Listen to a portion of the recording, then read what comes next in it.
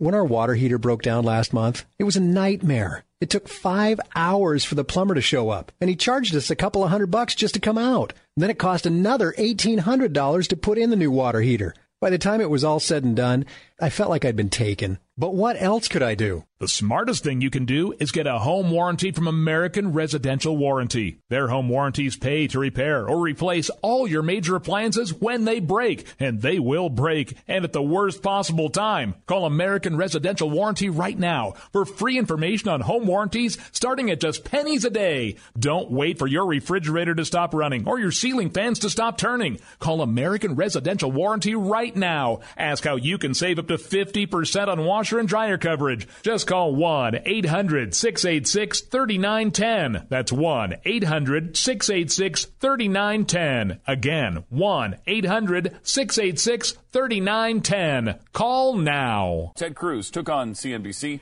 If you missed it on radio, here's what he said to and about the moderators. Congressional Republicans, Democrats, and the White House are about to strike a compromise that would raise the debt limit, prevent a government shutdown, and calm financial markets that fear of another Washington-created crisis is on the way. Does your opposition to it show that you're not the kind of problem solver American voters want? You know, let me say something at the outset. The questions that have been asked so far in this debate illustrate why the American people don't trust the media. This is not a cage match. And you look at the questions. Donald Trump, are you a comic book villain? Ben Carson, can you do math? John Kasich, will you insult two people over here? Marco Rubio, why don't you resign? Jeb Bush, why have your numbers fallen? How about talking about the substantive issues? Yeah! Way to go, Ted. What people want. Good stuff. Good stuff. You played along a little bit there. I'm not finished yet. The contrast with the Democratic debate, where every fawning question from the media was, which of you is more handsome and wise? It's so true. It is so true. And, you know, at the very beginning of that, does that mean that you are not prepared to be president of the United States? Yes, Carl. That's exactly. I don't even know why I got into this. You've just pointed out a major flaw. I am not prepared to be president. Damn it. Crap, I was hoping I'd get through this campaign without someone asking.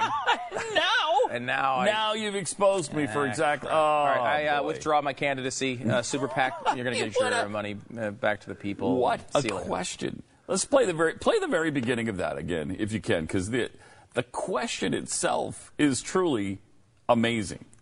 That he would even phrase it like that. Can we play it or not? Republicans, Democrats, and the White House are about to strike a compromise that would raise the debt limit, prevent a government shutdown, and calm financial markets that fear of another Washington-created crisis is on the way. Does your opposition to it show that you're not the kind of problem solver American voters want? You know, let me say something at the outset. Again, Carl, let me just say yes, thank you again for exposing me as not the kind of problem solver American voters want. First of all, is he Kreskin? Do you know that this deal is going to calm the financial markets? Well, that's kind of an assumption on your part.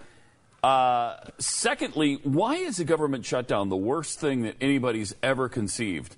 It's been shut down, I don't know how many dozens of times over the years. It's been shut down over and over and over and over and over and over and over again.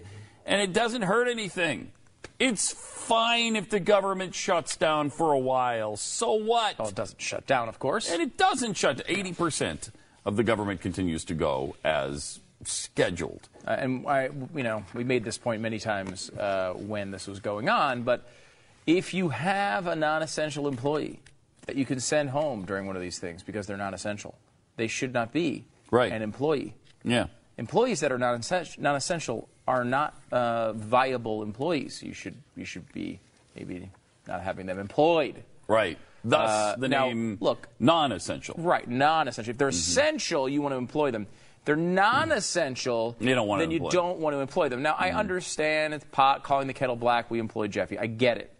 It's a legitimate point. Mm-hmm. In fact, it's a great point. However, we're a privately run business. Right. We're not taxpayers paying for that. Exactly. Right. You get to choose whether you sign up for this service to pay Jeffrey's salary, which, That's again, correct. I mean, in a way, it's really their fault. Let's be honest about it. No, you hit the nail on the head there. It's the viewers' fault. You know, did. it's Blaze Radio listeners. When our water heater broke down last month, it was a nightmare. It took 5 hours for the plumber to show up, and he charged us a couple of $100 just to come out. And then it cost another $1,800 to put in the new water heater. By the time it was all said and done, I felt like I'd been taken. But what else could I do? The smartest thing you can do is get a home warranty from American Residential Warranty. Their home warranties pay to repair or replace all your major appliances when they break, and they will break, and at the worst possible time. Call American Residential Warranty right now for free information on home warranties starting at just pennies a day. Don't wait for your refrigerator to stop running or your ceiling fans to stop turning. Call American Residential Warranty right now. Ask how you can save up to 50% on washer and dryer coverage. Just call 1-800-686-3910. That's 1-800-686-3910. Again, 1-800-686-3910. Call now.